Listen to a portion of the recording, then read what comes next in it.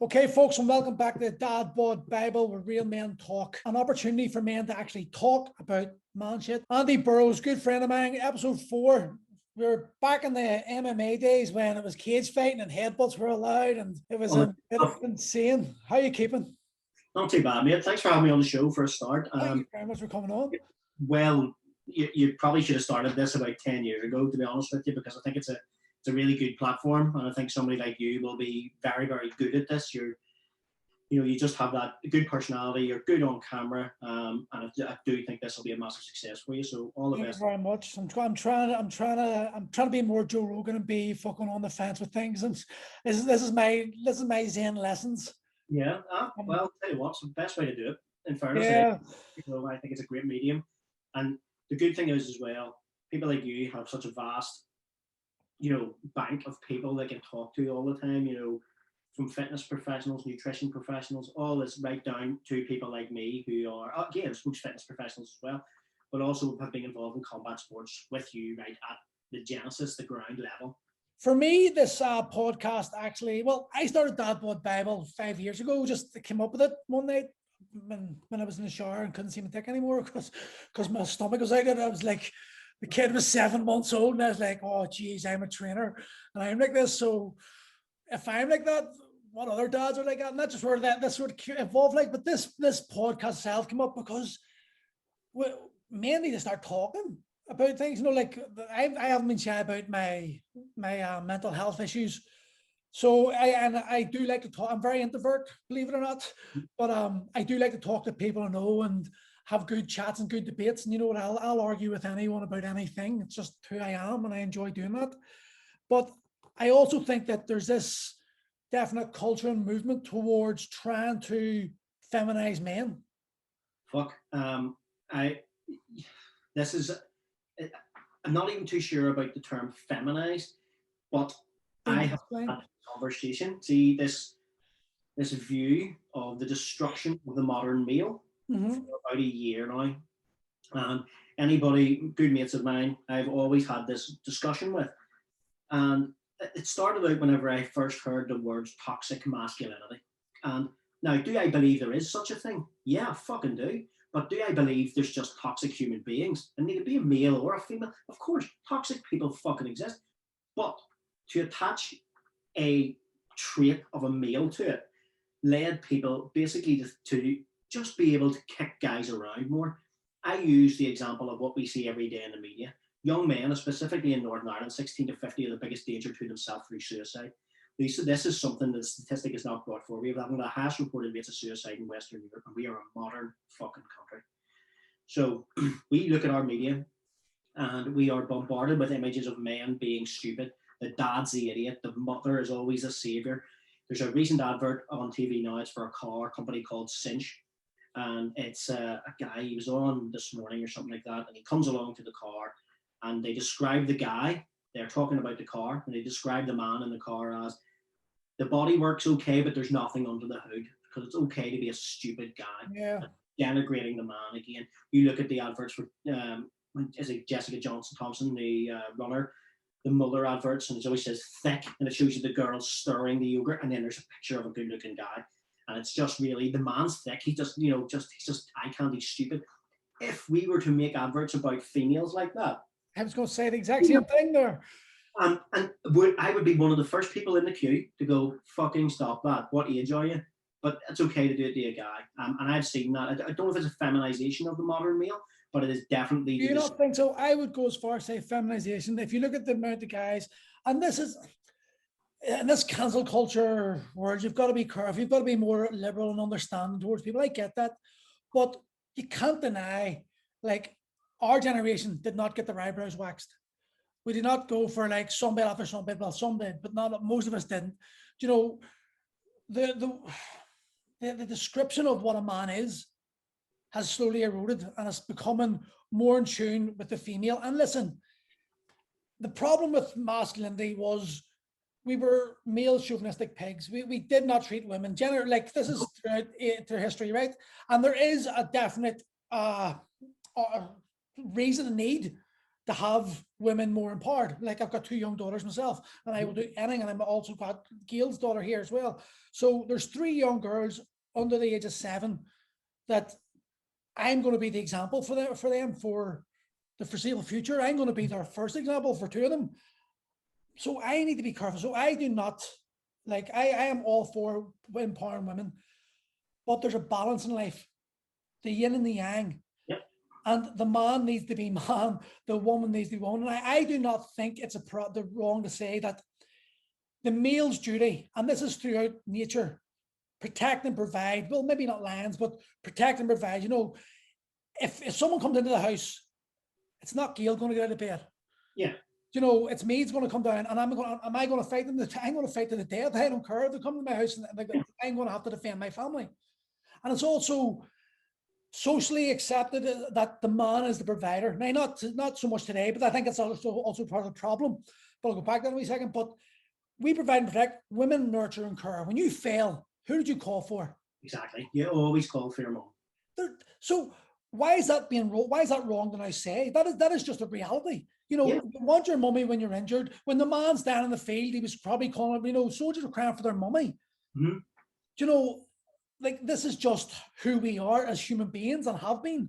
I think that's pre-written into our DNA. I don't think that, and I think in a weird way, modern society is trying to chip away at that. And I'm not saying, you see, I would believe myself to be a civil libertarian in life.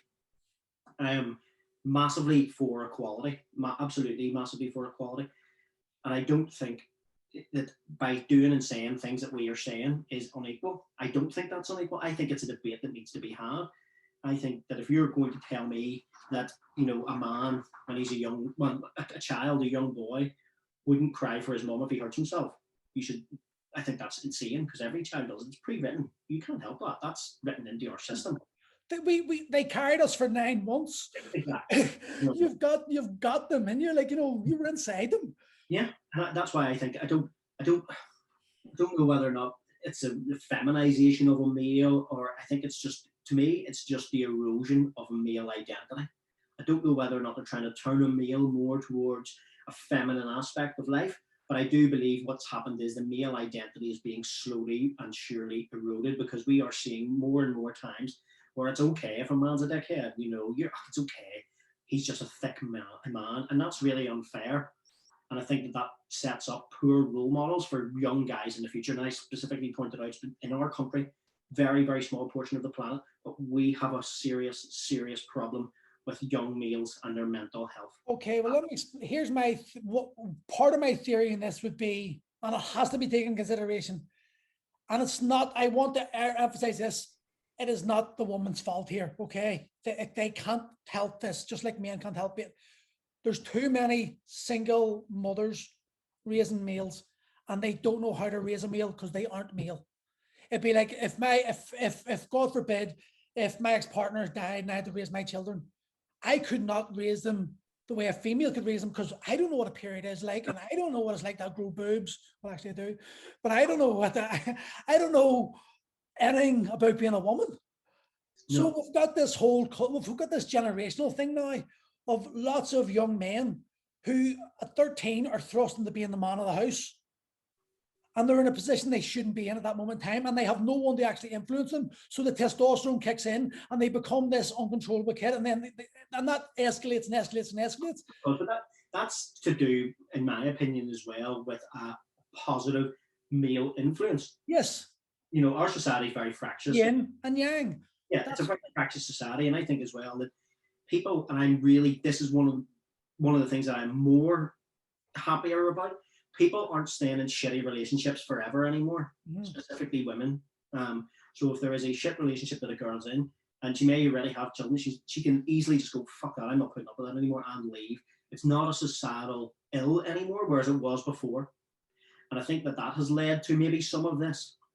And then without a positive male role model in a young male's life, it kind of sets him up badly for later on.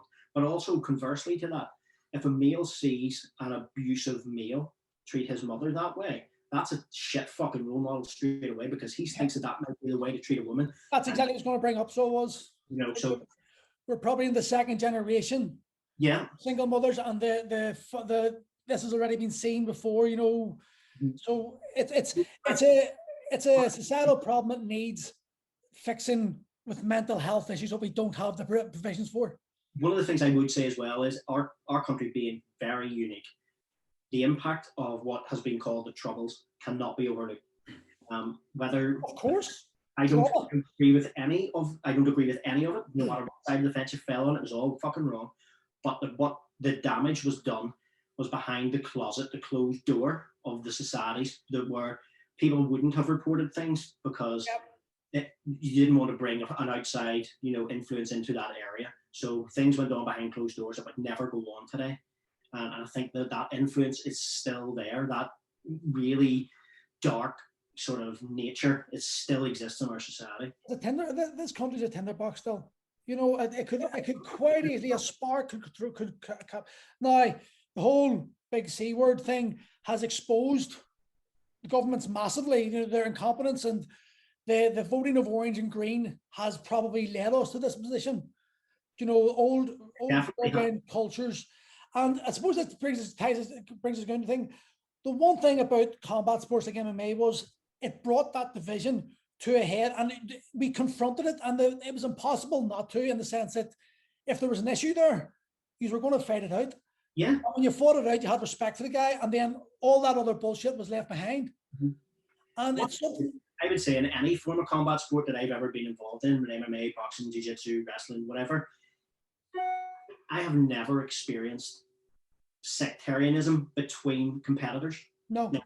Never. In boxing, unfortunately, I've seen it in boxing with fans, but not with competitors. Right. But I've never witnessed or been involved in any form of sectarian interaction between competitors. It wouldn't have happened. It just wouldn't have been allowed to happen, because there isn't, unless you're a fighter, you don't understand what it's like. You're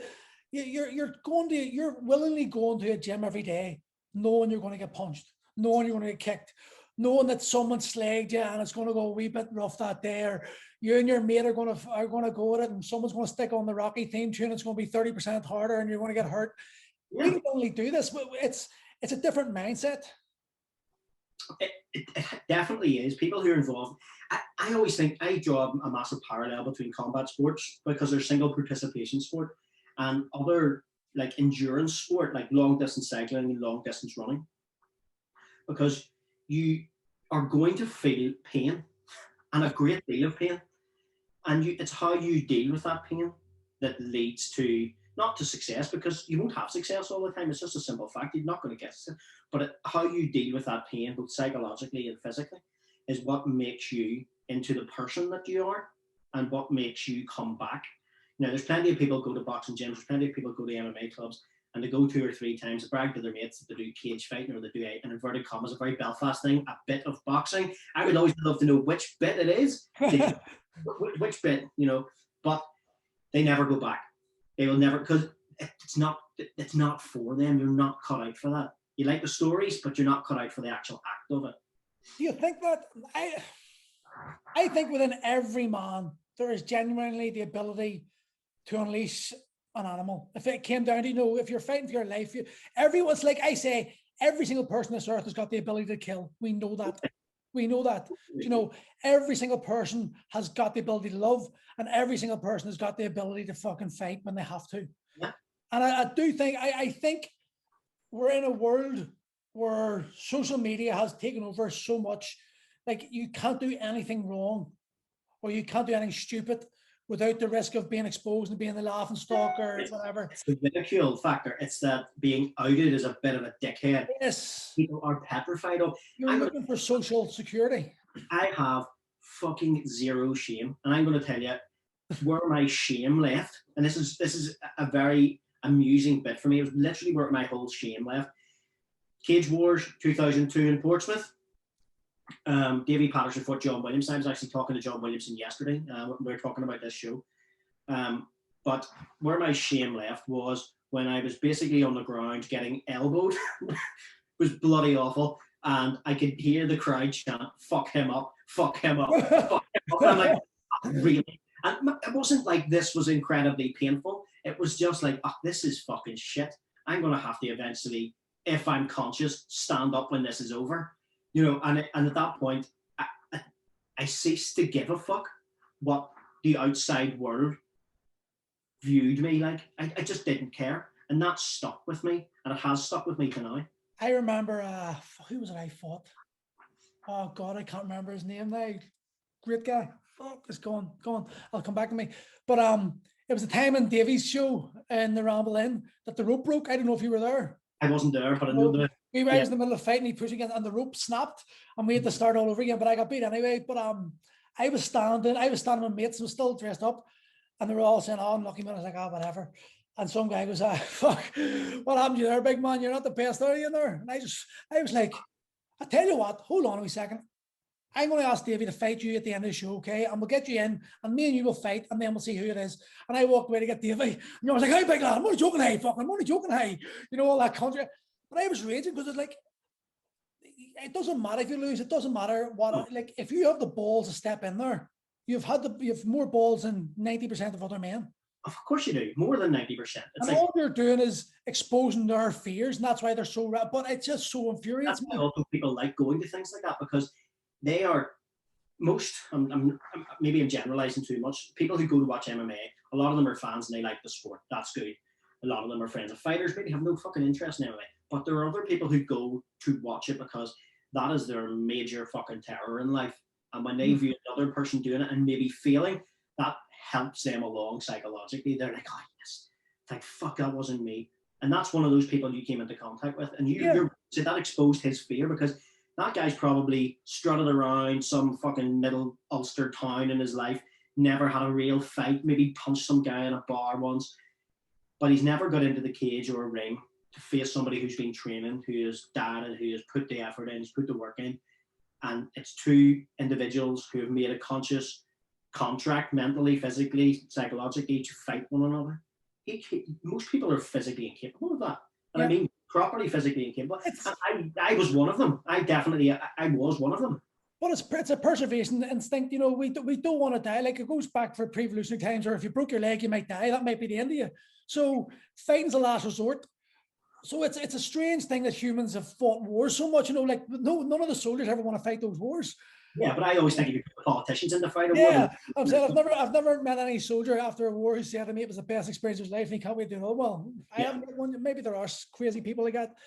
But lost my train of thought there. What was I going to say? That fight you had in the Ramble Inn, and I basically was pointing out the fact that sometimes. Oh, yes. Afterwards, fear. But because you brought me into, when you're talking about cage wars, you're saying that fear. I had experienced the exact same thing in cage wars at that time in Galway. Lee Therafel, that was a guy. He was fucking. Oh, he was about 35 million kilo heavier. See, I just remember two big white flashes, and it was like, what was it Lee McGuinness you fought, or was it Lee? It was Lee McGuinness. Heavy set guy. He was quite good actually as well. I remember Lee being very good. Oh, he hit me 2 shots on the floor, and there was like 2 explosions. And the referee obviously called it, and he came up, was like, "Are you okay?" And I just looked, I was like, "What took you so long?" I was like, "Because you weren't going to tap. You were not going to tap for strikes." You remember the Cage Wars referee at that stage before Alan Lowry? That was a guy called Fred Ratto. Do you remember him? He had a goatee beard. So he had a wee goatee beard. He was like Motley. He worked for Motley Crue or something in his life some way. I'm not sure what capacity, but he would have let you get fucking mopped up and down the mat until the point of death. Joe, I fought a guy called John Dean, and I remember I broke my hand the first couple of seconds, absolutely death, and eventually I had him in an armbar, dying seconds of the first round, knowing I'm not coming out for the second, and I literally had the arm was bent double, and I was like shouting at him, tap, tap, tap, and he was like, no, no, and I remember popping this, and you can just hear that, and I looked up and I was like, are you gonna fucking stop it? And the referee went, and I was like, his arm is clearly broken. And then eventually he just, oh yeah, okay, stop the fight. And I remember John and I were out later on, he had his arm in a sling, and he's like, why? And he goes, I didn't think it was too bad. I was like, no, that's... Back in the day, it was nuts, wasn't it?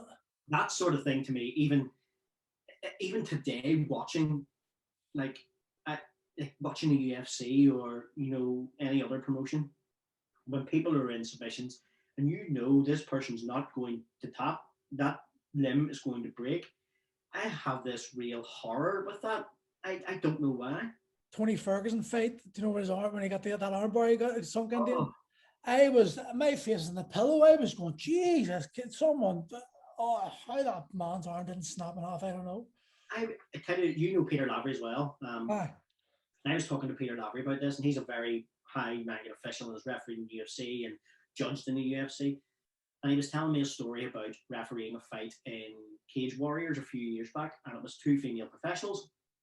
One of them put the other one in an armbar, and Peter says this fucking armbar was just as deep as you're ever going to get. The fight was over, and this girl refused to tap. And it was going to the point, he says he could see the arm bent double, and he just dives in and stops the fight. Says, no, that's it. You're going to get badly injured. Off you go. And he said afterwards he was approached by their head official, who's quite a famous UFC referee, and said, tell me why you stopped that fight. And he says, well, her arm was going to break. He says, so what? They're professionals. That was the... So that's... And I was like, what? He goes, yeah. I was just told you should have just let the fight go. They've made that decision themselves. I'm like, that is insane. You can't... I don't think that's right. But going, holy fuck, what? That's I have the same idea. It's a great... you're on the fence. I understand it because, like, maybe that guy's willing to fight or that girl's willing to fight one arm. That's happened before. The Forrest Griffin done it all, so it's happened before. Forrest Griffin, Rich Franklin, you could clearly go through, like, looking back in history in boxing, you can talk about Danny Williams knocking out Mark Potter with a dislocated shoulder, being allowed to come out with a dislocated, nowadays. So I get it, but you've also got to think of, like, at a grassroots level, there's going to be kids watching that, maybe getting excited. And their parents, are going like, I'm not letting me look at that, And then you maybe stop the like Tony Ferguson, McGregor coming on the scene because of the. So yeah, you've got. I always go back to grassroots because what I discovered when I was coaching MMA was my love. Mm-hmm. There was nothing like coaching professionals. It was great fun though, and it was good crack, and you loved it. Like you run something like Carl Murray, he just annihilates you. It's just like, but it's still good fun. But then there was nothing better than seeing some kid coming in and he was petrified, bullied. You can see it. I could sense him. I was those for me. Yeah. Maybe it was a personal thing for me but I was that child, And if someone like me had came up to me and done that, then who knows where I'd have been, And that's the way I think about it. And there's nothing better than you see them terrified and they don't know what to do. 3 months later, bang, they've hit an armbar on someone. They're like, and you just see that and you go, fuck. That's to me. That's why I love being a coach. You're like, yes. To me, that's what the reward of being a coach is. Oh. And you don't do it for... There's a lot... where do I start about coaches? Jeez Christ. There's a lot of coaches who are in the game of coaching for grandstanding, right? They love the whole, I'm a coach, have it emblazoned on their back or on their balls or whatever the fuck they've got it. And they're not necessarily athlete focused, but when you're athlete focused, your joy and your reward is when your athlete is able to do something that you have worked on together. Yeah. Anybody can do something you've worked on together and it's unsuccessful. You can fucking try anything, it doesn't matter. But when it works specifically, then you can go, right, there you go. And it's that nice tick in the box for both parties that person is now confident that what you're saying to them and showing them is a valid working technique. And it's also for you validation that I know this is right and here's a perfect example. Yeah. The one thing I hate about coaching is like I put it up on Instagram the other day that Mike Tyson talking about before the fight, the nerves before the fight, and then bang, it hit and it's all over. And he was like, you snap back into it. When you're a coach, you don't get hit, but you're fighting that fight with that, and you are like, and you're like, oh, I scream, God, and you're screaming techniques, and your heart rate's going through the roof. See, by the end of it, see if you got 4 or 5 fighters on that show, you go home and you collapse. Yeah, you've done that obviously in your past coaching, and I've done that up to very recently, and I had to knock it in the head because there was that many fighters. I was just literally coming back to the changing room, picking up a different towel and walking down to the cage, and that was unfair to these people. You're the coaching them, you have to get them there. And I wasn't warming them up, so I I didn't know what their warm up was like or anything. There was no, I like a time to warm up. My warm ups were very specific to the fight, and not giving too much away. But I like adding that in. If I was just coming up, picking up a towel, going, right, you ready? And I was deflated. Maybe we'd come back from a draw or a loss, or even if we come back from a win. It's hard to keep raising yourself up all those times to actually go and be motivated for that guy or girl that you're walking down to the cage or ring with. I think that I had to curb. There was just too much of that, and you're deflated. You're fucking drained by the end of it. Yeah, it's an emotional journey. So it is. I didn't enjoy fighting, to be honest. Like I done fighting. I fought 5 times because I knew I had to experience what fighting was in order to coach the, you can't, like I don't like these for coaching. I'm not saying it's right or wrong, but I personally don't like a coach who's never fought coaching, in the corner. There's good examples of people who have done this. Boxing specifically, and I suppose in MMA as well. You have Greg Jackson's ever had an MMA fight. Yeah. And he's probably one of the more successful MMA coaches, has a hand in coaching John Jones, Cowboy Cerrone, all those people, and George St. Pierre back in the day. And then you have someone like Virgil Hunter, who coached Andre Ward, never had a fight in his life. And that was Andre Ward's probably one of our greatest boxers of our generation. Yeah. Not very exciting, but absolutely outstanding, Who is your greatest boxer of all time? Who's the all time? It's very difficult. I always think it's hard to go and say who is the greatest ever of all time. I think Ali. You're not allowed to be on the fence. Ali is definitely up there, but he wouldn't be the greatest for me. You have to go with the weight. So I would say at heavyweight for me, Lennox Lewis. Lennox Lewis was again he was very underrated because he was at a time of good heavyweights as well. But Lennox Lewis literally beat everybody. Go and look at his box record. Yes, he lost to Hasbeen Rahman in South Africa, but he came back and absolutely iced Rahman. He beat Klitschko. He beats Klitschko. He beat Tyson. He beat Holyfield. He beat Holyfield twice, although the first one was absolutely disgraceful. He got it as a draw. Plus, he has an Olympic medal. He has literally transversed eras of boxing as well, So I think for me, heavyweight, it would have to be Lewis. And I think that's the standard. I think if Lewis were to take on, and I know there would be different weights nowadays, so if you were to say if Lewis was to take on, say, a Sonny Liston or a Muhammad Ali, it wouldn't even be close. It wouldn't even get out of 5 rounds. I know, it's the greatest of all time, a hard one to call, but Roy Jones for me was just wonderful. I was watching a couple of Roy Jones Junior videos last night. He was utterly amazing. We grew up in a perfect time, didn't we, for like the boxing era? We grew up in the Tysons, the Lewises. We got to see them all. Hamed, we had Steve Collins, we had Chris Eubank, we had Nigel Benn, we had Lloyd Hunnigan, we had Julian Jackson. If I ever know who Julian the Hawk Jackson is, Julian Hawk Jackson is probably the hardest puncher ever to walk this planet. The guy who knocked out, what do you call him? And see his face, a British guy, right in the last round. Julian Jackson absolutely iced him. But we have seen so many, even in our own country. We are very lucky.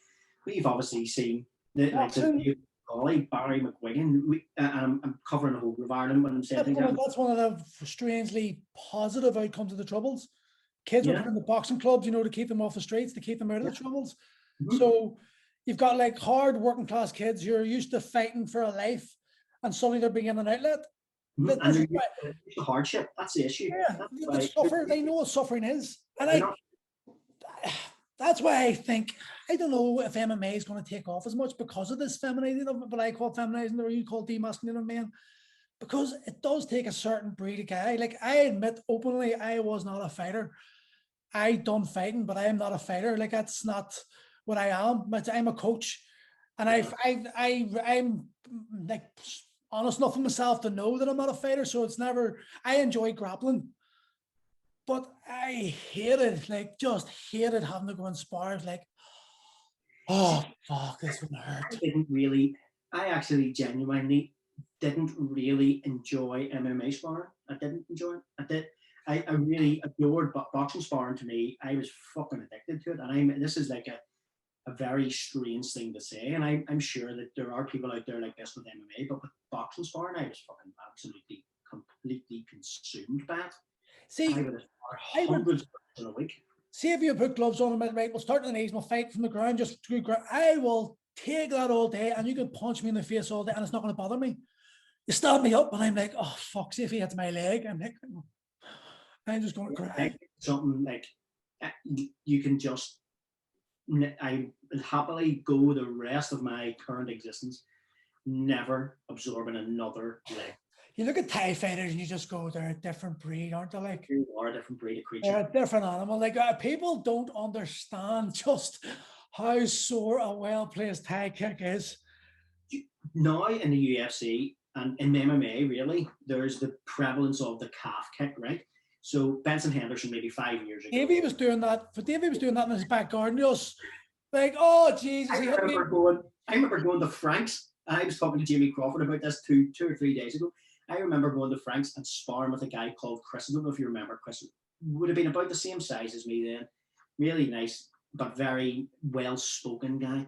And I remember he was the first person that ever calf kicked me, and he fucking right out of me. I literally could hardly put either of my feet on the floor. And this was with big, thick Thai shin guards on.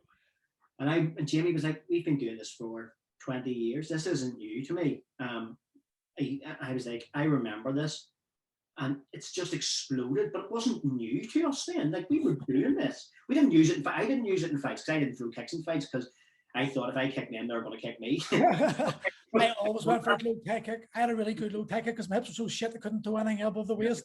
So I worked my low Thai kick, but no, giving them was no problem. I was the bully that way. I hated taking them. I even remember that fight in Portsmouth as well. No, it wasn't. That was fighting. I think it was in Ulster. No, what do you call it? King Europa. And I remember having done quite a bit of Thai boxing leading up to the fight. Can't remember why I actually chose to go more into Thai boxing, and I thought I'm going to try crushing a kick here. If somebody throws a leg kick, I think I can do this. Really psych myself up to doing it. Guy throws, wasn't even a hard leg kick. I would say it was pretty like a tentative attempt, and I crushed this kick, and I just thought that was good, and I put my foot on the floor, and it was like this cold wave of pain. He just interacted with my complete nervous system, and I just went, "You fuck off! Ever do that again." I was convinced everything was broken, and it wasn't. It just pretty much bumped my shin, but it was, and I'm never doing that again. Do you know Gary Flack? Do you know Gary Flaherty, do you? Yeah. Gary, I remember I was training with Gary, and we were doing Thai kicks, and we're checking and with shin pads. And he was like demonstrating, he was like, do this, Buck, and he went bump, and he kicked me, and I checked, and he just, before he put my leg, he goes, I'm sorry, Bucka. And I was like, I'm all right. And the same thing, as soon as I put my leg down, I was like, fuck. And that was through shin guards. I was like going, it is probably one of the most, I would say, and people can, anybody who's had a real fight, and I mean a fight that's trained for, and it's a competitive combat sport, you will remember times specifically in these that you were, where you felt physical pain, which most people, I don't think, that literally have been punched elbow, knee in the face. I didn't really feel a great deal of physical pain, but I can think of like 4 times. That was one of them. Getting elbowed in the face in Portsmouth was 2. I got kneed in the hip once by a guy called John Dean in Galway, and that was properly absolute agony. In the same fight, John kneed me in the chest, which was terribly bloody painful. And I think I remember once boxing, getting a body shot and thinking, fuck, that was horrific. But thinking it was okay, taking 2 steps back and going, no, I'm fine. No, I'm not fine. This is horrific. Those are the 5 times I can think, yeah, those are proper. That was pain. You know something?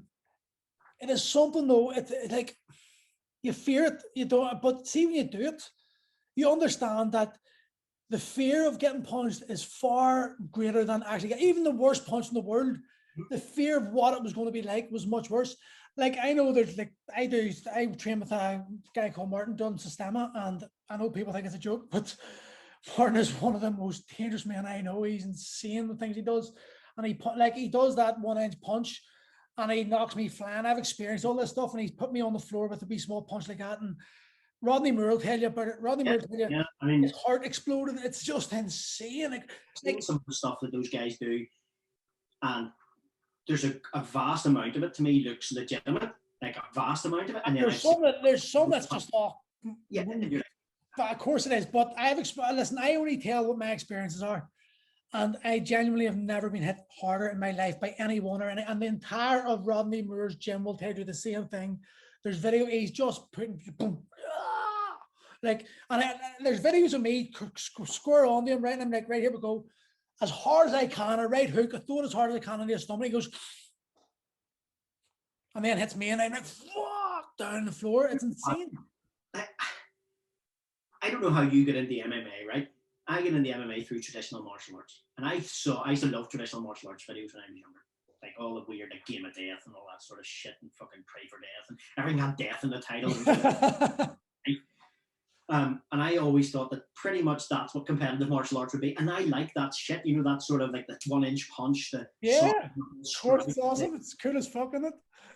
Sean Connolly and I, right, whenever we used to do the door together, we used to try and find the most obscure martial arts, right? So we would look up, but then obviously the internet, none of us had the fucking internet then because we were poor, didn't exist. Well, it did exist, but it was dial up and it was dreadful. And so we'd have to like go to the library and get out martial arts books and find the most obscure bullshit martial arts to tell people about, right? With, like, you know, red sand pan where your hand turns red with power and all this bullshit. I'd be talking mad shit to people, and people go like, these two dicks talking about. But that's what I thought. Genuinely, that's what I thought. If I went to a martial arts class, this is what I thought it was going to be. I thought it was going to be all this fucking, you know, people levitating and wizards. Is you 35 at this point? Huh? We're 35 at this point? Yeah, totally. To say I was dramatically underwhelmed was a fucking great understatement. It was like, all right, guys, we're really going to train here. Oh, fuck. When do I learn magic? You know, when do I learn like monkey and disappear? But no. Do you know what MMA did do? It destroyed the illusion. Yeah. It put all the, like, because boxers, boxing, Muay Thai, wrestling, Brazilian Jiu-Jitsu, Russian Sambo. Mm-hmm. Judo. Yeah. That's it. Judo's actually one of the most underrated. It is a very underrated art. I'd say, like, my daughters, I'm going to make sure they do judo because the concrete is as hard no matter what. In fact, the concrete's harder if you're heavier. Yeah. You know, and it's the thing of leverage. I think every girl should definitely know how to do judo and do Brazilian Jiu-Jitsu because of the guard position. Mm-hmm. It's just, I don't understand. I was actually talking to my BJ coach in Australia, Paulo Gamers, about this in the episode 2 there. And we were talking about saying, like, why do you not put children into this martial art? Think about the self-esteem element alone. It's fun. It's great. Okay, you're touching, which is something we are losing. But look at this COVID shit. Do you know we're losing the ability to have this what is to be human. Mm-hmm. So communication, like you and I talked about communication before we started to record. Communication covers everything from a physical appearance to a physical touch to how you and I are conversing now. Yeah. And not for any child. Like when you watch kids play, not that I ever watch kids play in a fucking playground, I swear to fuck. But if you were to do that as a sociological experiment, you will watch children and they'll be grabbing hold of each other, they'll be wrestling around, they'll be having, that's a form of interaction. That is a form of communication. And to me, that's why I think something like judo, specifically for younger people, and you might pick up judo and then never ever put it down. You might be putting the next Ronda Rousey together, you know, or together. And whenever that happens, a child they'll learn a place in life. They'll either learn that they love this or they learn that they hate this. And they might be more suited to snooker or football or golf or badminton or boxing or whatever. But I think that children should have that in school. That would be one of my views. That should be a school program. Every single person needs to know what it's like to get punched. They should need to know what it's like to get thrown. They should need to know what it's like to be put in a position where you're completely, totally dominated. Mm-hmm. And you know how scary that is, especially the gi on you, and you've got the gi on, you can't breathe, and but that's what makes you grow, because no one wants to do that, and that's what the difference between a fighter or a competitor is. You know, none of us ever walked in going, I can't wait to be choked unconscious. I can't wait to be hit in the face. Oh, those big Thai kicks, give me more, you big sexy. No one does that. No. But we do it, we did it anyway. And that's what makes it grow. And that's what sets you apart. And you'll see all these people, revering the fighters like the gladiator days. But the reality is, every single person on this planet has the ability to do that. They do. I agree 100%. Every single person. And if you did do that and you realized what fighting is, or it's either going to take one or two ways, depending on social background and all, but you're either going to respect it, you're never going to use it, or you're going to become a bully. But if the bully knows every other bully that anyone's going to bully is going to have a chance of beating him, he's not going to do it. That's the equality of arms, in my opinion, in that respect. But I also, I don't know, I think that by teaching people martial arts as well, I'm not one of those people that believes in discipline in martial arts. Now, I don't believe that. Now, that sounds like a strange thing.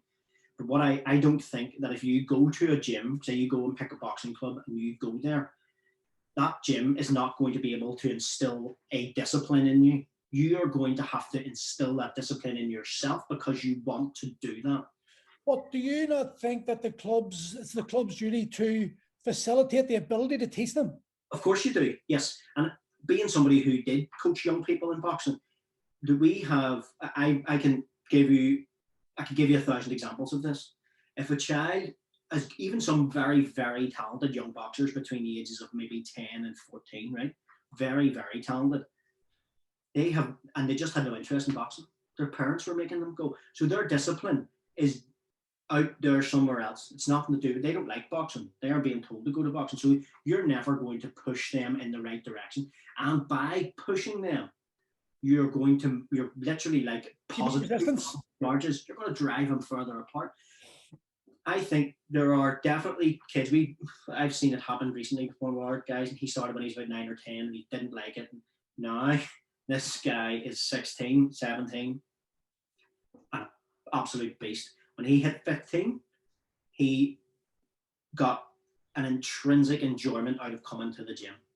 He was able to interact. And testosterone kicks in, girls kick in, ego kicks in. He got the good shape. He's a big guy, 6 foot now, and like so he's getting that joy out of coming in and out of the club, and he's enjoying what he does. And the discipline then is self-created because he knows to keep him feeling like that, he has to stay here. So he's going to come and do those things that make him feel good outside. And that's, to me, what real discipline is. And yes, there's the self-denial of eating garbage food, drinking, staying out late, all that sort of shit. That all comes along with this because I can't go and do all those things. Like I don't think I had 20s. I genuinely, and you'd be the same. My 20s were wasted. I didn't drink till I was 25. I don't think I really drank. I was like 28. 29. Yes, okay, I went out and had a few beers with mates and all, but I wouldn't have classed myself. I didn't touch a drop of drink that was 20. Not one drop of drink that I touched when I was 25. Yeah, that's amazing. I would have said, like, if somebody said to me, do you drink? I would have said no up until that. I fucking definitely do now. I've got a beer machine about 2 meters away. I've got into whiskey in a big way, so I have. I've got into whiskey in a big way, so I have. Oh, I love whiskey now. It's great. I was taught, this guy, my friend knows, brought this bottle of whiskey down. It's a middle and extremely rare, something 1.8 million a cask. You can't buy it. You have to buy it by the cask and all that. It was just this crazy story, that apparently you're called down. It's an 8-year waiting list, and it's only opened up once every 8 years for the Vase or something. I'm getting some of these facts wrong, but then you get picked to get interviewed. And then you have an interview by the master distiller, and then he decides whether he's going to sell you a cask or not. This could be an elaborate story he told me. I don't know. So it's a good story. It was 1.8 million cask, this thing. So and he brought me through this whole journey of how to drink whiskey properly and all. And fuck, it was an experience, and then so like it locked this experience in my head, and then I've just loved whiskey since. Yeah. He's a bastard. He's ruined me. I never really got into it. I would only ever drink beer, and I never really got into whiskey or spirits or anything. I drank spirits a couple of times, and fuck, did I feel awful afterwards. I don't get it. But here's the thing: I would sit in a whiskey for 3 hours. One small whiskey, I would just sip it. I literally just like the taste of it. Yeah. So it's actually stopped me drinking. That's my excuse, okay? Well, that's a good idea. I drinking whiskey to stop me drinking. I'm going to come back now because talking about systema there, so we got sidetracked. The reason I was talking about systema is Martin does this thing where he calls it information and he punches you right, but he draws a line and he says, you are safe over this line. And for me, you know you're going to receive a punch, okay? It's going to get harder every time. But when you receive it, the only way you receive it is you step over the line, and that's indicator to me that you're allowing me to punch you. And then if you step back out of the line, that's it over until you come back again. So it's this psychological experiment where you know you're stepping into pain. You're going to receive pain. And every time you do it, it's going to get harder and harder. And I mean, speak to Rodney Moore about this. The pain, the way it goes in, it hits. It's not like here. It's inside. You feel this energy go into you, and it just wherever it is, it goes through you. It's like a bomb going off. Rodney said Martin hit him, or Andrew hit him, who's Martin instructor, in the heart. Like, and it went inside, and his heart just went. And he said 2 days later, it was still hurting. And he actually hit who do you call the fucking fella Rodney fought? The American, the great. Oh, Dean Lister. Dean Lister. He fought Dean Lister, and he done a punch to Rodney, and Dean Lister came up and was like, "What did you do to me in that fight? You hit me a shot." So that's a genuine story. But then what Martin does is he then makes you put a blindfold on, and he stands you down the room, and he says, "Stay there." And then he goes, I'm going to move somewhere in this room, and you're not going to know where it is, but I'm going to hit you. And your job is you have to walk normally. You cannot slow down. You have to just keep going. And it's that psychological, it's proper psychological terror inside you, because you're going to receive a really hard punch, and you know it's going to cripple you. And you have to somehow find that way and that confidence in yourself just to accept the pain, and accept the pain as part of life. It's a real life lesson. That's why I love stamina. It's a system. And when you actually look into it, it's a very deep system. There's like massage in it. There's breathing exercises. It's just phenomenal. That's Russian, isn't it? Yeah, it's the most peaceful fucking art I've ever seen. It's unbelievable. Where it came from, though, I know obviously the Cossacks.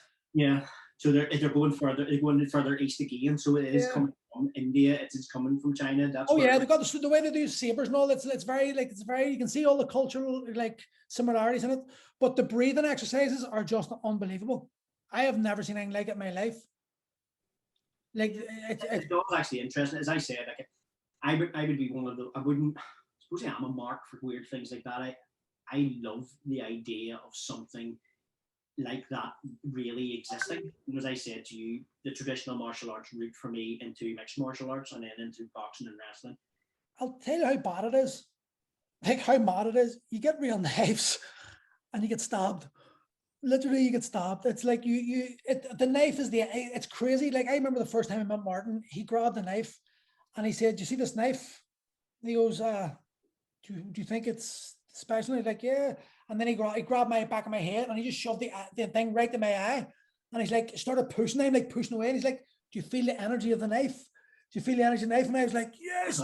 And then he just grabbed it under my balls. And he goes, "What about now?" And I was like, "Whoa." And he's pushing this in and I'm just going, "Fuck." And then he just throws the knife on the floor and he goes, "Is the knife dangerous?" And I went, "Yeah." And he goes, "But it's lying there." And he's like, "No. You see, that's the part of the knife. You will fear the knife because the energy's there, but it's not the knife you've got to fear, it's the person you've got to fear." Yeah. And it's this real deep psychological experience. That's why I like it. And it's very, to me, like I can see, you can, if anyone sort of discredits any martial art outright, bar those people that go and stop people and all that shit, then you're being foolish, because there could be an element of that movement and that art that you could incorporate to your fight game and experience. The first martial art I started with was Wing Chun, and I'm just going to throw it out there, Wing Chun's bollocks. But there is a certain element of Wing Chun that I have used literally in every form of combat sport that I've done, and it's a really simple step, and it's a circle step. And I've incorporated that into boxing. I've incorporated that loads and loads of times into freestyle wrestling, and I've used it in MMA. And weird you mentioned, because I was actually thinking about this the other day, because I watched a YouTube video of some Wing Chun master fighting an MMA guy, and the guy brutalized him. It was awful. And I just thought, fuck, I remember I did that, and I thought it was great. But then this boat was, but the circle step is superb, and you have used that loads. And I thought, well, that is one element of a martial art that I've taken away and used, even though overall the art is utter Hold bollocks. on.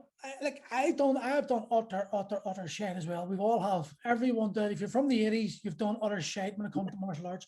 But there was something about that martial art that drove you on to try to find another one, Yeah, try to totally. find another, try to find, and all those experiences accumulate. My thing is, unfortunately for me, I have like this. I think it's like a weird disease, right? If you were to say to me, "Let's go and run a 5K," I would say, "No, let's go and run a marathon over a mountain."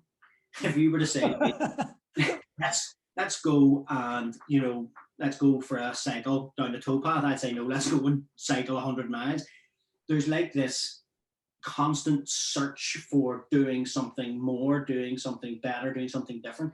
So whenever I first went to martial arts, I was getting away from perils of youth activity, and I was playing soccer at the time. So I just wanted something to take me away from the perils of outside life. And when I found martial arts, I thought, well, there has to be a way of competing in this. I have to try to have a go at this.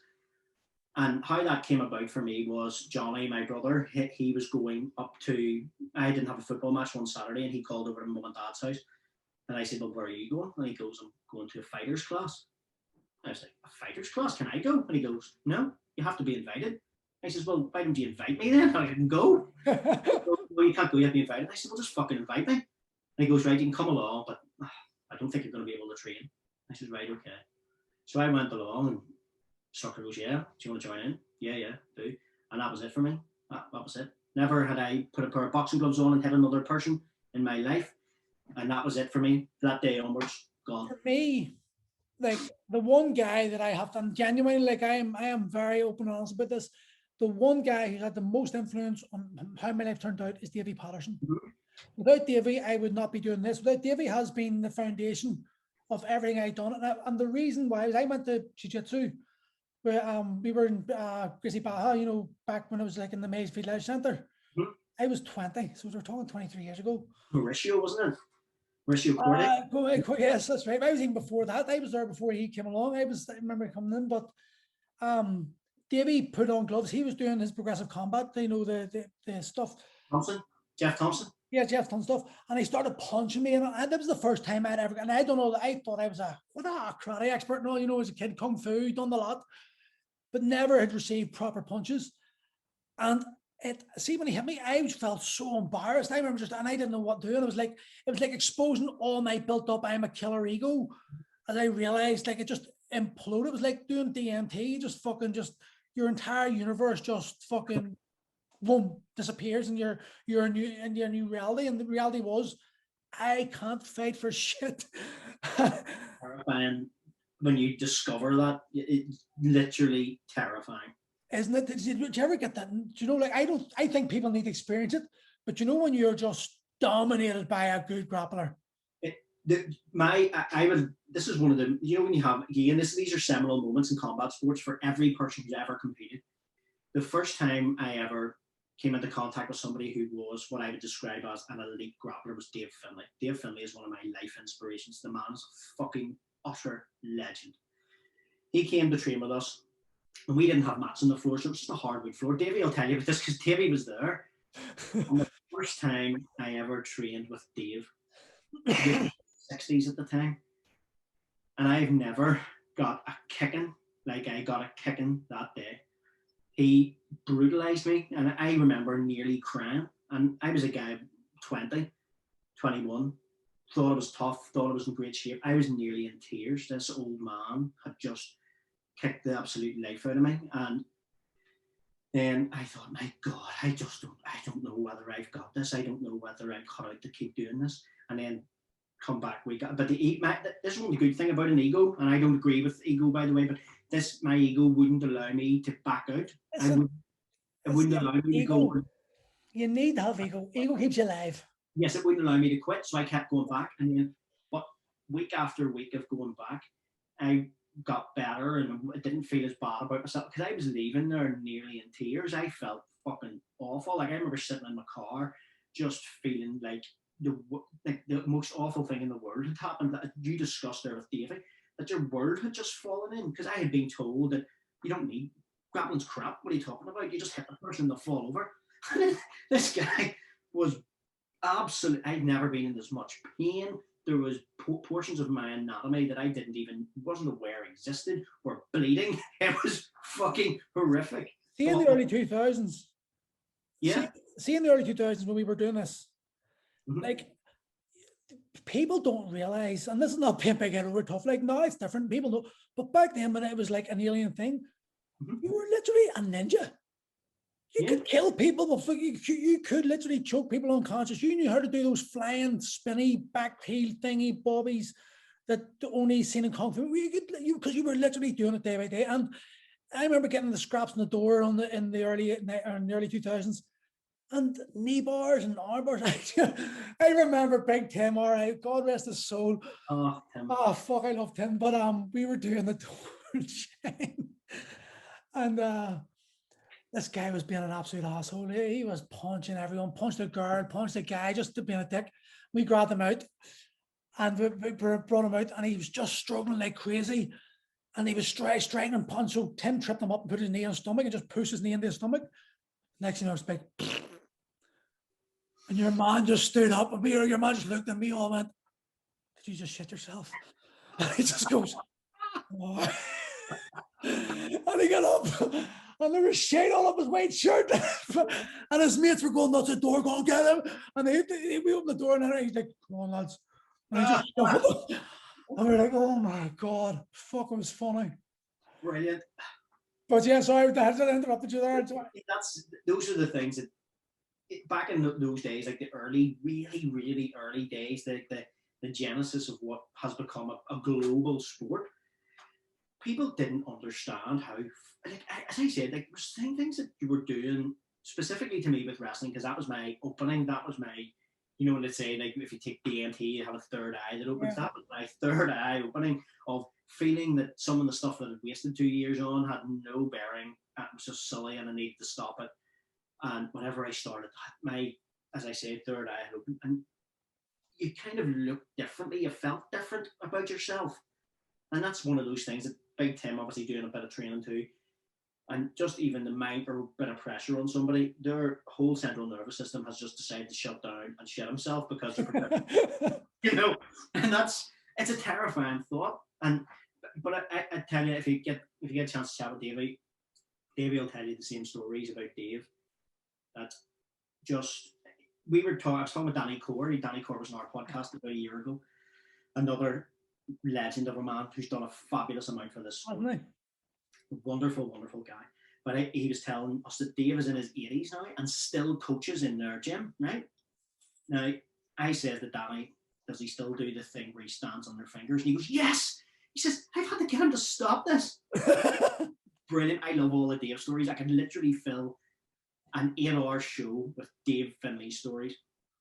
Whenever there's a position in wrestling called parterre or table position where you're pretty much down and you're on all fours. Yeah. Extend your hands out. If you put your fingers out, and Dave was coaching us, he would just stamp on your hands. And you're like, like, what are you putting your fingers out for? So Dave's goal was you had to literally just form on your wrists and your knuckles. But why? That's taking away a base. I thought, why would you do that? That doesn't make any sense. Later on, it became very apparent to me, because whenever the person goes into basically hip to hip and takes a forearm, so you're over the back of the person. If you have your fingers out, if the attacker who's in the side position takes hold of your fingers and pulls the hand back, you have no control. The leverage is too great. But if you try and take hold of the wrist, it doesn't move.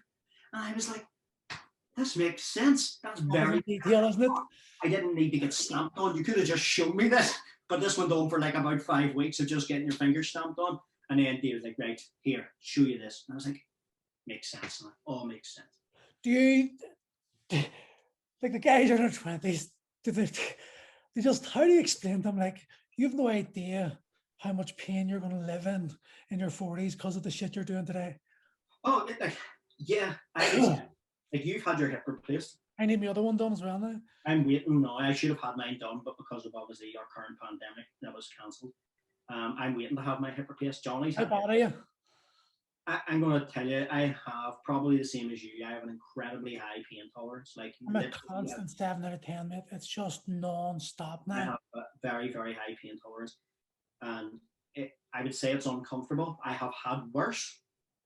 But there are certain days where I'm pretty sore, and I can still walk, I can still cycle, I can still do kettlebells, I can still train, I can still box.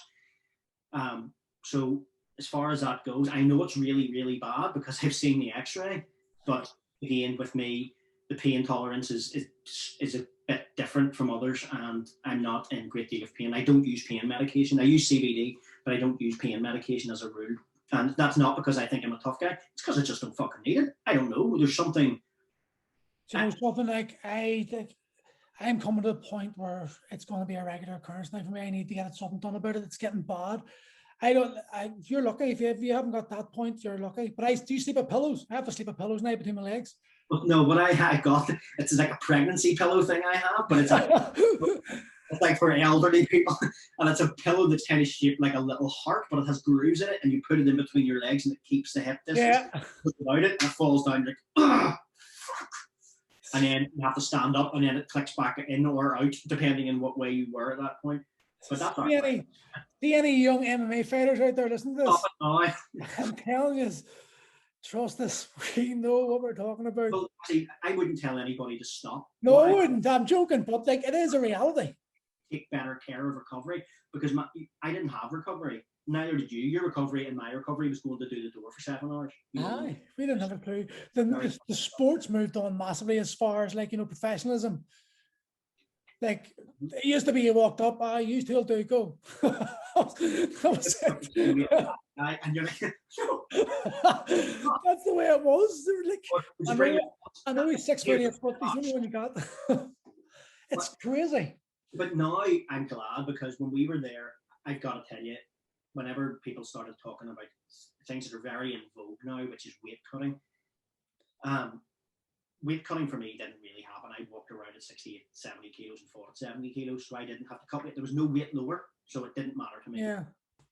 But I remember once or twice having to lose weight. I didn't really know what I was doing because nobody knew what they were doing. So you were kind of asking people what they would do. And fucking utter rubbish that people were coming out with was, don't eat after 4, only eat on a Tuesday when the sun stand on your head at night. And you're like, what is even going on here? There was no real scientific rhyme or reason.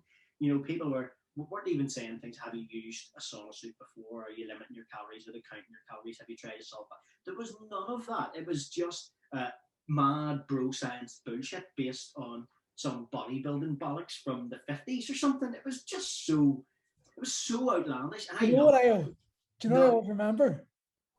Sorry, go ahead, continue on. The reason I love that is because nowadays I'm watching guys who are fighting on, say, the biggest local shows like Clan Wars and Cage Contender and stuff like that, who are amateur fighters, but they are doing this like a fucking pro, and they have got attitude down. They've got their meal prep, they've got their water, they've got their hydration down. It's superb.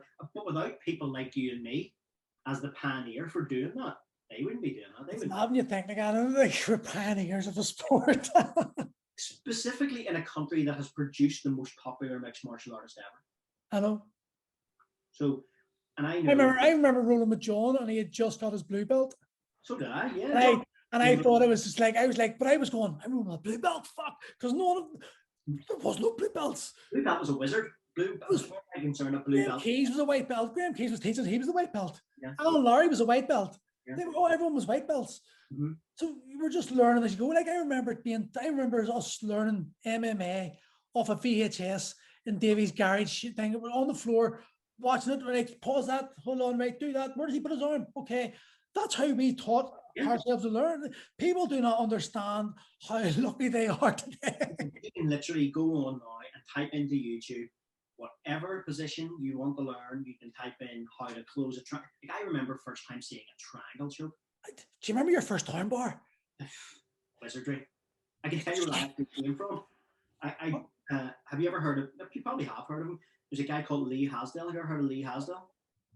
Lee Hasdell came over and did. I don't know. You might have even been at it. Seminars here, and Probably was one of them or first something. time I'd ever seen an armbar. And I don't even think he called it an armbar. I think because obviously the lineage that he had been in Japanese dojos. So there was like a pro wrestling dojo, but mixed in with MMA fighters, sumo fighters, all in the same dojo.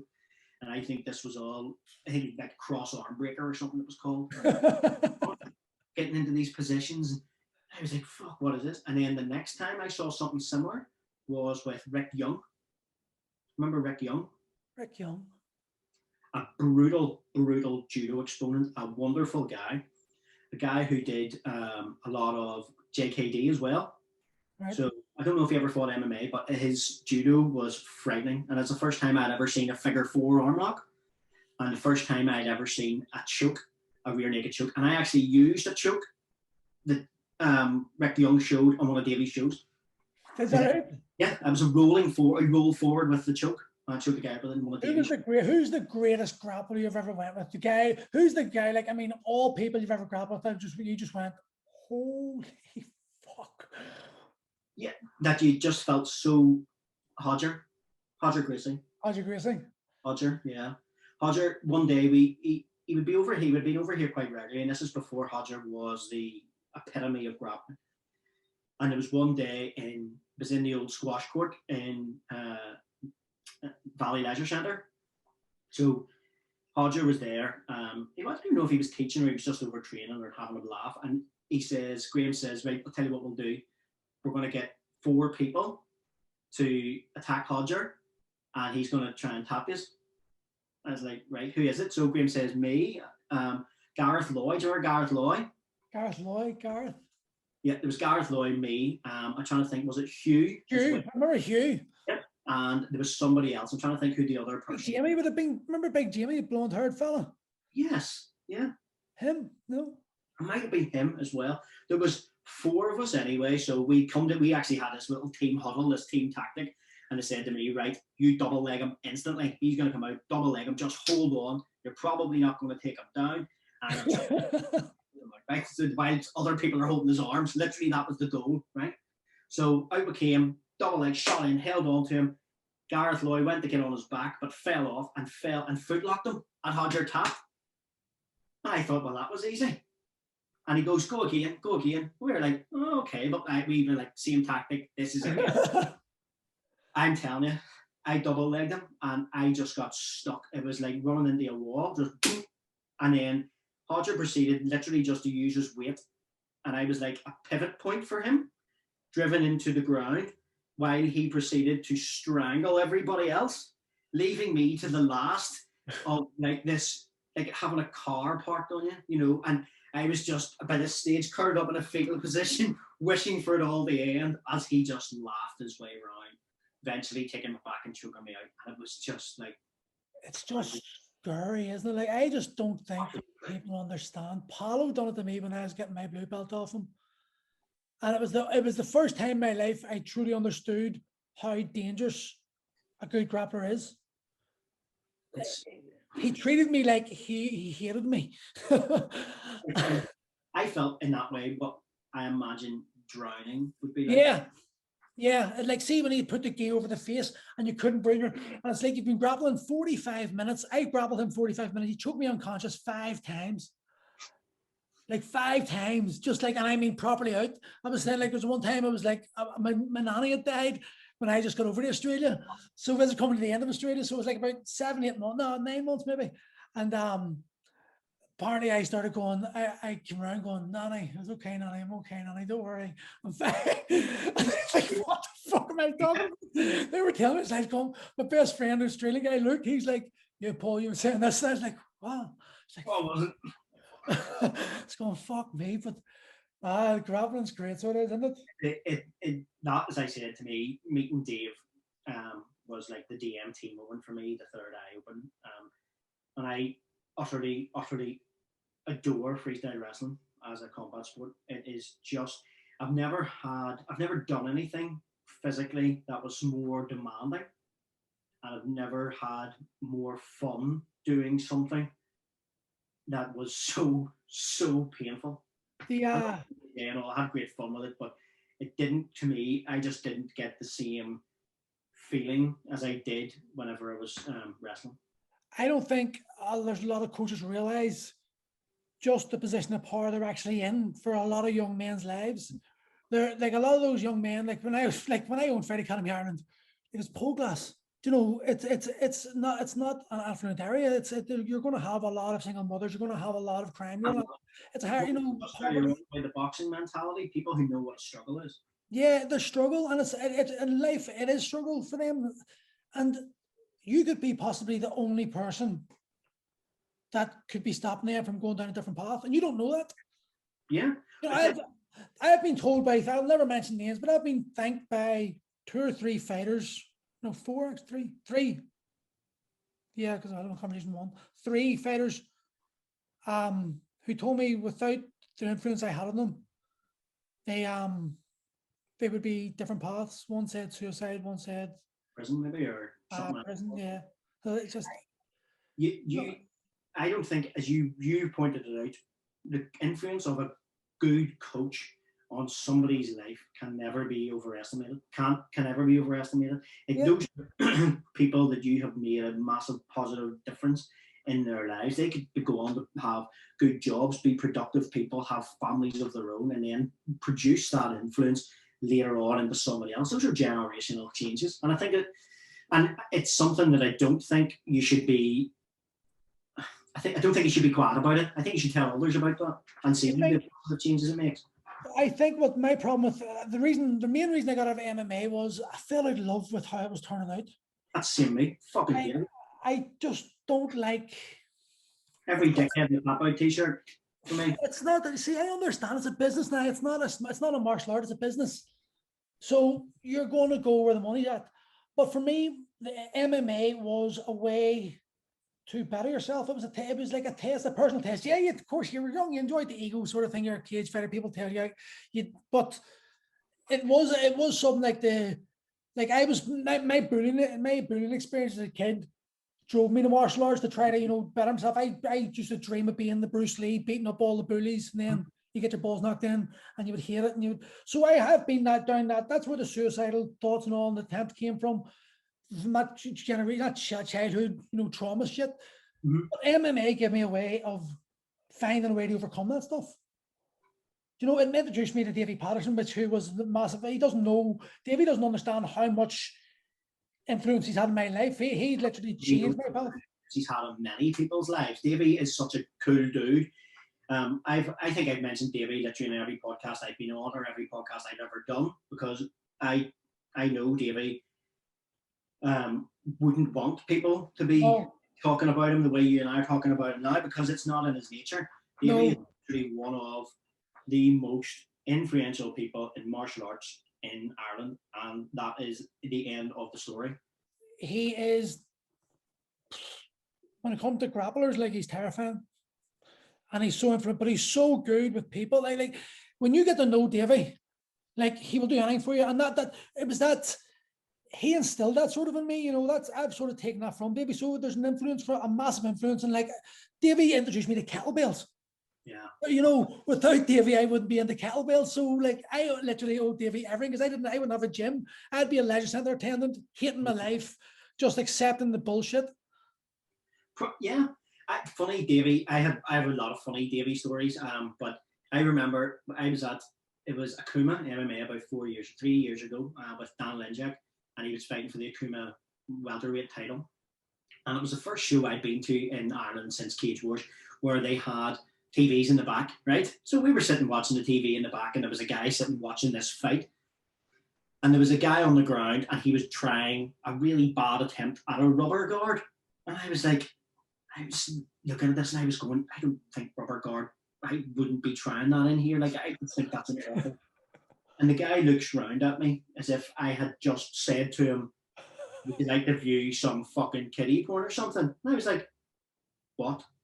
And so it went on, and he just looked up at me and goes, Davy Patterson can make that work. And I said, listen, mate, no harm to you. See, if you told me Davy Patterson could fucking levitate, I would believe you. He fucking does make it work. And that, to me, what happened then, unfortunately, for that poor guy on the ground, was he fucked up his rubber guard and got knocked out. Well, I didn't actually go to the guy. I told you, he didn't feel me, but he was obviously one of Davy's students. I didn't know. I'd never met him before. But to me, if Davey could literally make anything work, and that was a great indicator to me that this person had such a belief in Davey. He knew Davey could make that Yeah. work.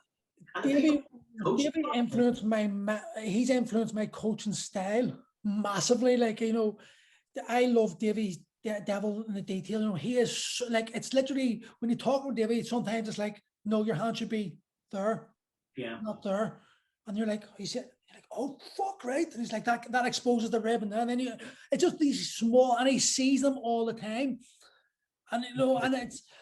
For me, that is like it's just a natural talent. You're born with it, and then you just practice and it becomes even better. I think as well, Davey had a group of people, and I put it basically down to being Davey. He had a group of people at that time. Greg Loughran is the greatest MMA fighter in Ireland, and Thomas Duffin, he was just one of the most amazingly talented guys I have ever seen. And the people who beat Greg's normally come back and beat the fucking life out of them. You know, if he lost a fight, he would like, no, I'm going to go and change that, even if it was a horrible finish. And the one thing was, Davey used to beat the shit out of us all. That's what's more bloody terrifying. I remember, Greg, Jesus, he's so fucking, he was just, his fight with Dan Abrol.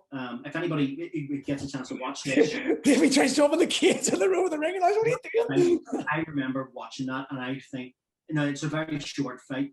But it was a war. It was like, the left hook Dan Abrol hit Greg with at the start and put him down. I still to this day do not know how on earth he came round from it. It was a fabulous shot, but not only did he come round from it, reverse the position and knock down dead with an elbow on the ground. It's one of the best, fastest Irish MMA fights. Like his physique, it's frightening. He was just like, he used to be a wee chunk. Greg is a wee chunk, and then he's just this fucking like, he's like carved from granite or something. I remember there was always a case where somebody said to me, like, would you fight Greg? And I said yes every time. Not because I believed I could beat Greg. I think Greg would have knocked me unconscious properly, like a light.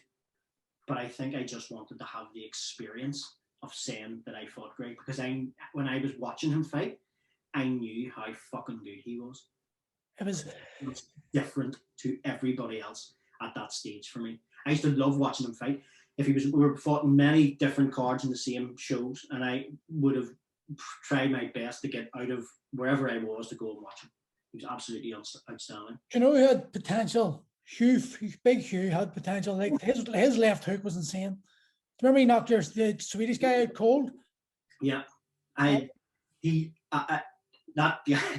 know what that guy thought he was doing, but he came out with the old Hoist Gracie with the right hand low, and she just looked at him and hooked him. He just bounced out of the rope. It was insane though. They were crazy, crazy days. Jesus. Brilliant. And you wouldn't actually get away with it today. No. You wouldn't be able to do that stuff that what we done like. I remember that first ever MMA show that was held here by Davey. We were told on the way down, like, the car park is full of police trucks. Everybody's going to get arrested.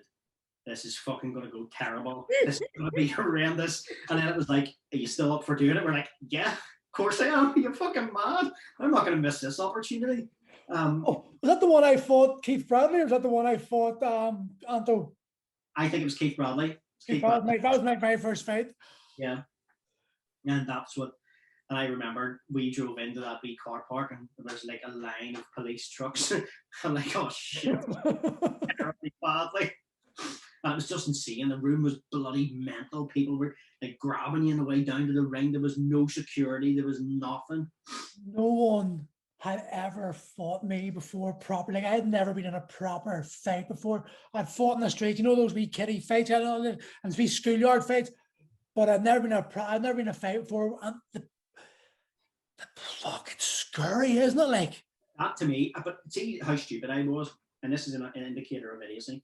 I truly believe I fought Lee Kennedy, and he's a tough bastard as well, by the way. I thought I'm going to knock him out. I'm going to come out. I've been going to boxing here. I think I'm great. I'm going to come out. I'm going to throw this jab. I'm going to fire out straight away. Because at that point, I should have been left-handed, but people kept, because I couldn't hold pads for a southpaw, so they kept fucking making me. Idiotic. Absolutely idiotic. So I came out and I was thinking, I'm going to throw this, I'm going to do that. And the next thing I knew, I was pretty much, my head had bounced off the bottom rope and I was sitting up like a zombie. And I was like, what the fuck has just happened? And it only dawned on me what had happened was I threw this crap jab, like, bleh, and he just fucking bang, straight in the side of the face. I didn't have a clue what happened. I only woke up when my head hit the friggin' rope on the bottom room, and that was my introduction. That was my first ever, if you want, pro MMA fight with head strike. And it was terrifying. I went into overtime with Keith, and he had dislocated my shoulder. There's a Kimura put on me, and my shoulder was just not dislocated. So I ripped all my shoulder was bollocks, but wouldn't tap. I was like, ah, and so I got into it. But I can remember for that minute, like it was 3-minute long fight or something. I think they were trying to. I think there were 5s. I'm convinced there were 5s. I thought it was 3, but all I know is that become the end of that round, that the only reason I knew it was Keith was because I could focus on the flesh-colored blur in front of me. I literally couldn't see a thing. Everything was blurry. I was just fighting for my life. It was the most frightening experience I think I've ever had in my entire life, because you're fighting in front of all these people. Your ego's just being crushed properly. Now you're being exposed. And I remember trying to get the rear naked choke on Keith, and I couldn't get this arm properly because it wasn't working, and he hadn't got the intelligence to put hooks in, and he flicked me over and then choked me out with about 4 seconds to go. Keith was really good. I was devastated. Mm-hmm. Keith was very, very good. Keith was a tough guy. He was into taijutsu and stuff as well. So that's right. The sports jiu-jitsu that he's doing. So it was like you and I probably didn't know very much, and Keith probably knew a bit more then. You know, and he was a tough fucking dude. Like Keith was a properly tough guy. They were great. Those really are the seed that's planted this in Ireland, and I have a lot of respect for John Kavanagh. Fucking huge amount of respect for John Kavanagh because of what he's done. Have to. If you don't, I don't care if you don't like the guy or not. It's up to you. If you personally what you think of him, but to not have respect for him. Even most times when I hear things like that, I'm always thinking there's probably another line that people should be going down. Well, I go by what I have met. John's always been there. He's always been a legend to me, a real gentleman. So why? But I've heard so many times people use the term John is the godfather of Irish MMA. And I'm just going to throw it out there. He's clearly not. No. He's not. Because John didn't run any shows, right? John didn't really do anything as an influence, as now people. No, I would disagree. John was a pioneer as well as much as I was. Like he won the clubs down there. I know you're not meaning to disrespect me. I'm just saying, but I would disagree. I think he's done. I think you've got to think like the Andy Ryans, John Calvin. You've got to think of those guys that were there at the beginning. They were running clubs, and they were building what we were doing in the north. They were building the south, and I think everyone needs. Even now, when you hear like when you watch John being interviewed on Ariel Helwani or on Joe Rogan, and he's being held up as without John there would be no MMA in Ireland. That's not the case. No, that's not the case. That's just sensationalism, I think, isn't it? Davey, without people like Tom, without Paddy Mooney, simply MMA wouldn't have existed. Paddy Mooney would be the Irish Dana White ultimately at that stage. Yeah. And without somebody like that, without Davey, it just wouldn't have existed. There wouldn't have, there wouldn't be an SBGI, there wouldn't be an FAI, there wouldn't be an IFS, or there wouldn't be any of the other major clubs now. I think what Danny Core's trying to do with MMA, Irish MMA, and amateur MMA is very good, and I think it is something he's regulated, to be honest. Mm-hmm. And if you can get a structure in place that basically does what boxing done in the 80s for people, because we're coming into it, like the social deprivation we're about to hit here because of what's happened in lockdown, and the psychological, the problem psychologically, kids are going to be suffering. Yeah. We need, and the best way to get over that is to find a belonging, a community. And if you can find a club where you feel welcome, you're part of and you're treated as an equal, because let's be honest, everyone is equal in the MMA cage, and in the end of the day, Yeah. And even if you beat up the guy, if you're the bully, there's always going to be someone that can bully the bully to teach the bully a lesson. Stronger, faster, better, knows more. And I think what you touched on something there, and the current lockdown that we're in now, I discussed this with you before. My description of what I believe is on its way to us is a tsunami of poverty and a tsunami of mental health issues. And as I described it earlier on, the water is away from the beach. We now can no longer stop this from happening. No. And I know, yes, this is a terrible disease and there needs to be restrictions to assist it pissing off. But I just think that in this respect, we are going to have to prepare now, because this is going to hit us very, very hard. And I think the poverty and mental health issues that are coming our way might be a bit more devastating in the long term for a lot of people. People's livelihood is gone, their mental health is fucked. I wouldn't be one of those people who would tell any lies and say that I haven't had darker times because of this. You know, you're locked in the house, you can't go to the gym anymore, you can't, see your mates, you're literally just locked in your room. It's regardless of what you think or your personal opinion of this thing, what you can't start denying, or the problem is people are denying that there are other problems. Yeah. People are dying from COVID and there's no denying it. You can't deny it, but there's anomalies there, but there's also people suffering sexual abuse, physical abuse, and you're locked poverty, in a abuser, and you can't help, and that is these things need to be.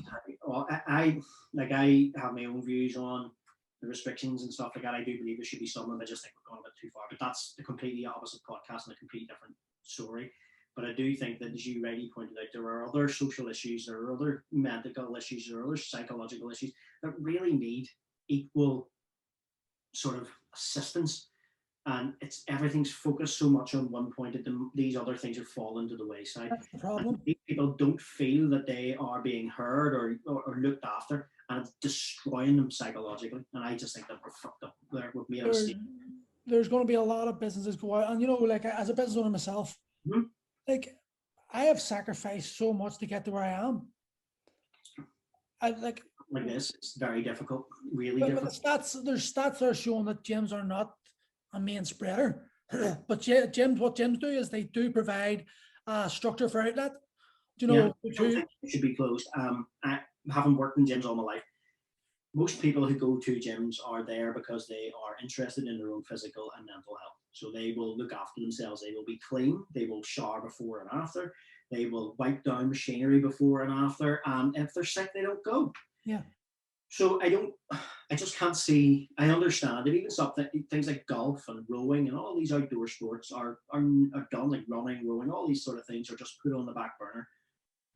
And I don't see scientific. I'm sure there is a scientific basis for it. I'm definitely not a scientist, and I'm definitely not involved in this. But I would just like to think that maybe in the next round of restrictions being removed or released, things like that could even go back and help people to be outdoors again. People are not spending time getting vitamin D and fresh air, and being locked inside is fucking terrible for you. I don't know. It's like I don't even go down that rabbit hole right now because it frustrates me. But it's something for me. Yeah, no, it frustrates. I'm just saying, I'm talking to myself because it frustrates me getting, kills the buzz. I just think there's so much good can happen in this world. We're just, we just seem to fuck it up every time. Well, a few elite. One of the things I do think that this has done, and it has shown. You always say that crisis doesn't build character, it reveals it. So it's revealed people's character more. So people who maybe you would have thought, that guy's a fucking arsehole, and it turned out they're not an arsehole, they're actually quite a good person.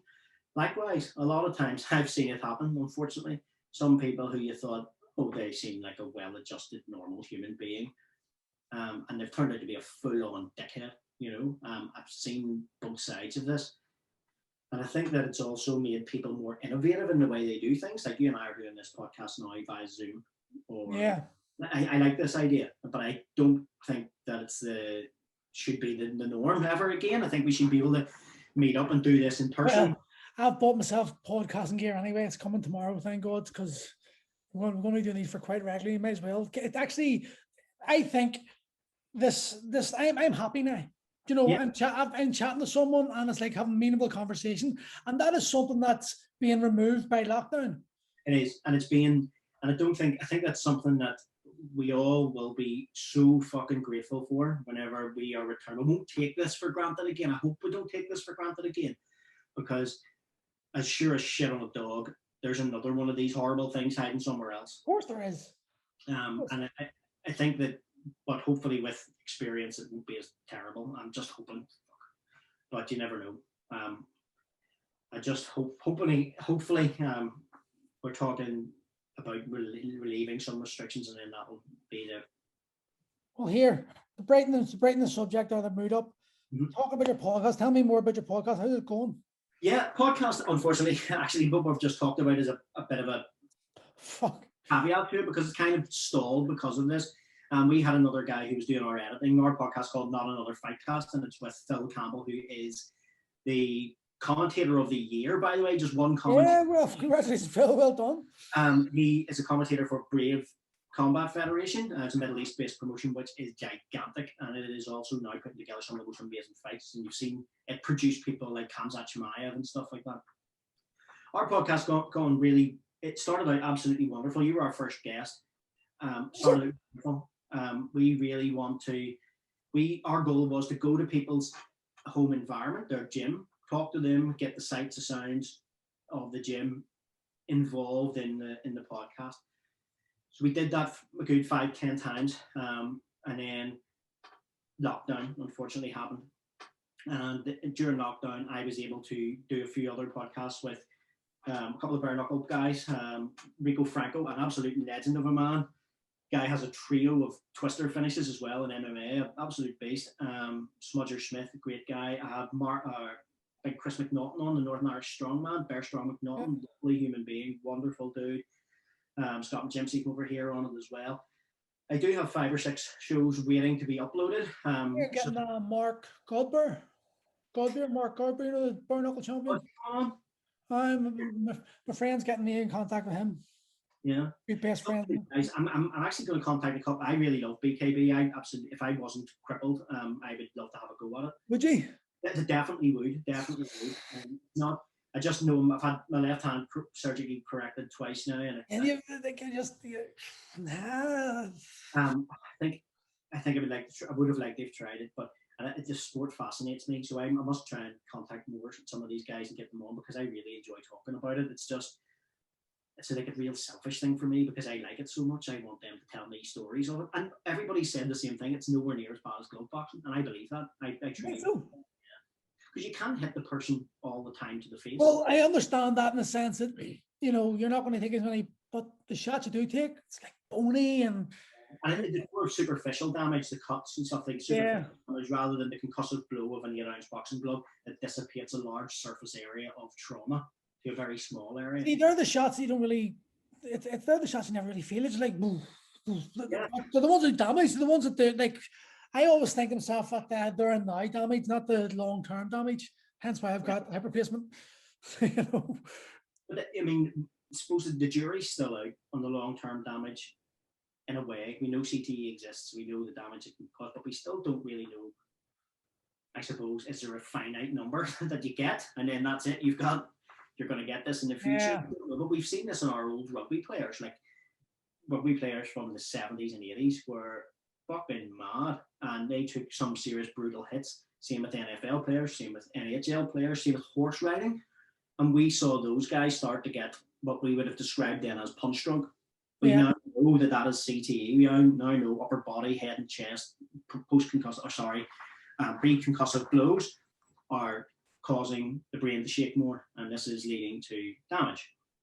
So I wonder, you know, I would love to know if there would be a test, sadly, before the person can, you know, obviously the test is done by autopsy now. Before the person passes. Yeah, before the person passes, is there something that you can do? Can you be treated with a drug for Parkinson's? Can you be treated with this? Can you be treated with that? And maybe put a stop to it. I digress slightly. Yes, our podcast. So that's a very. I think what you're touching on there is something that needs to be spoken about, because it's a contact sport and there is inherent risk in what you're doing. You are taking physical punishment. You are accumulating like trauma, trauma, both psychological and like. You will always remember your first punch. You'll always remember, you know, that first flash. And then you realize that doesn't really mean anything. That's part of something in your brain. That's a moment that your subconscious has snapped like a camera shot. Yeah. You know. So my goal with the podcast is hopefully to get our episodes that we have here uploaded I know Phil's going away here again with Brave, and then to try and just really just try and get back into it, using maybe the medium of Zoom like that again.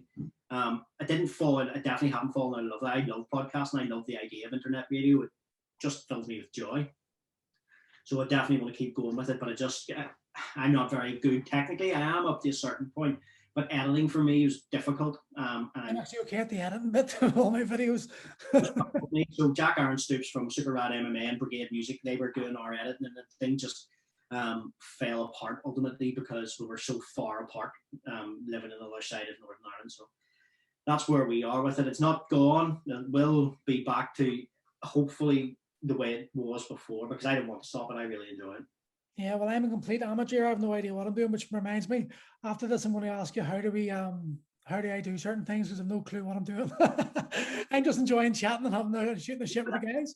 That's what I like about that. Your style of podcast is exactly the same as mine. No preset questions. I've emailed people before about being on the show, and I'm like, oh, can you email me a list of questions? I'm like, no. Why would you do that? That would be like, tell me about a time. No. Do you know what I do? I've got a notebook and a pen, and we'll start talking, and then I write something down as you're chatting. I go, oh, yeah, I'm going to ask them that, and then I leave you, and then that's what I do. I'm sure I'm going to evolve my systems as I go along, but right now, hey, this is a bit of crack, and it's keeping me amused now over lockdown and chatting with people about things I want to talk to. Yeah, exactly. I actually have to, unfortunately, go. I've got an appointment to keep. Yeah, I've actually got an appointment myself at 3, so I've got to go myself. So, but listen, thank you very, very much for having me on the show. I really, really enjoyed it. We'll definitely do this again, because I 100% loved it. Brilliant. Being another guy who you obviously being involved right in the genesis of MMA and having both fighting in the same shows, having the same experiences, having the same views pretty much on a lot of different things. Yeah. I can't not want to do it again, you know. So brilliant, 100%. I've got Rodney on next week sometime, so that'll be good as well. Rodney be superb. Again, another guy, flip me. I can start conversation about Rodney and spend hours there, but we'll cut it there. We'll cut it there before we go into another rabbit hole. Mate, okay. Thank you very much.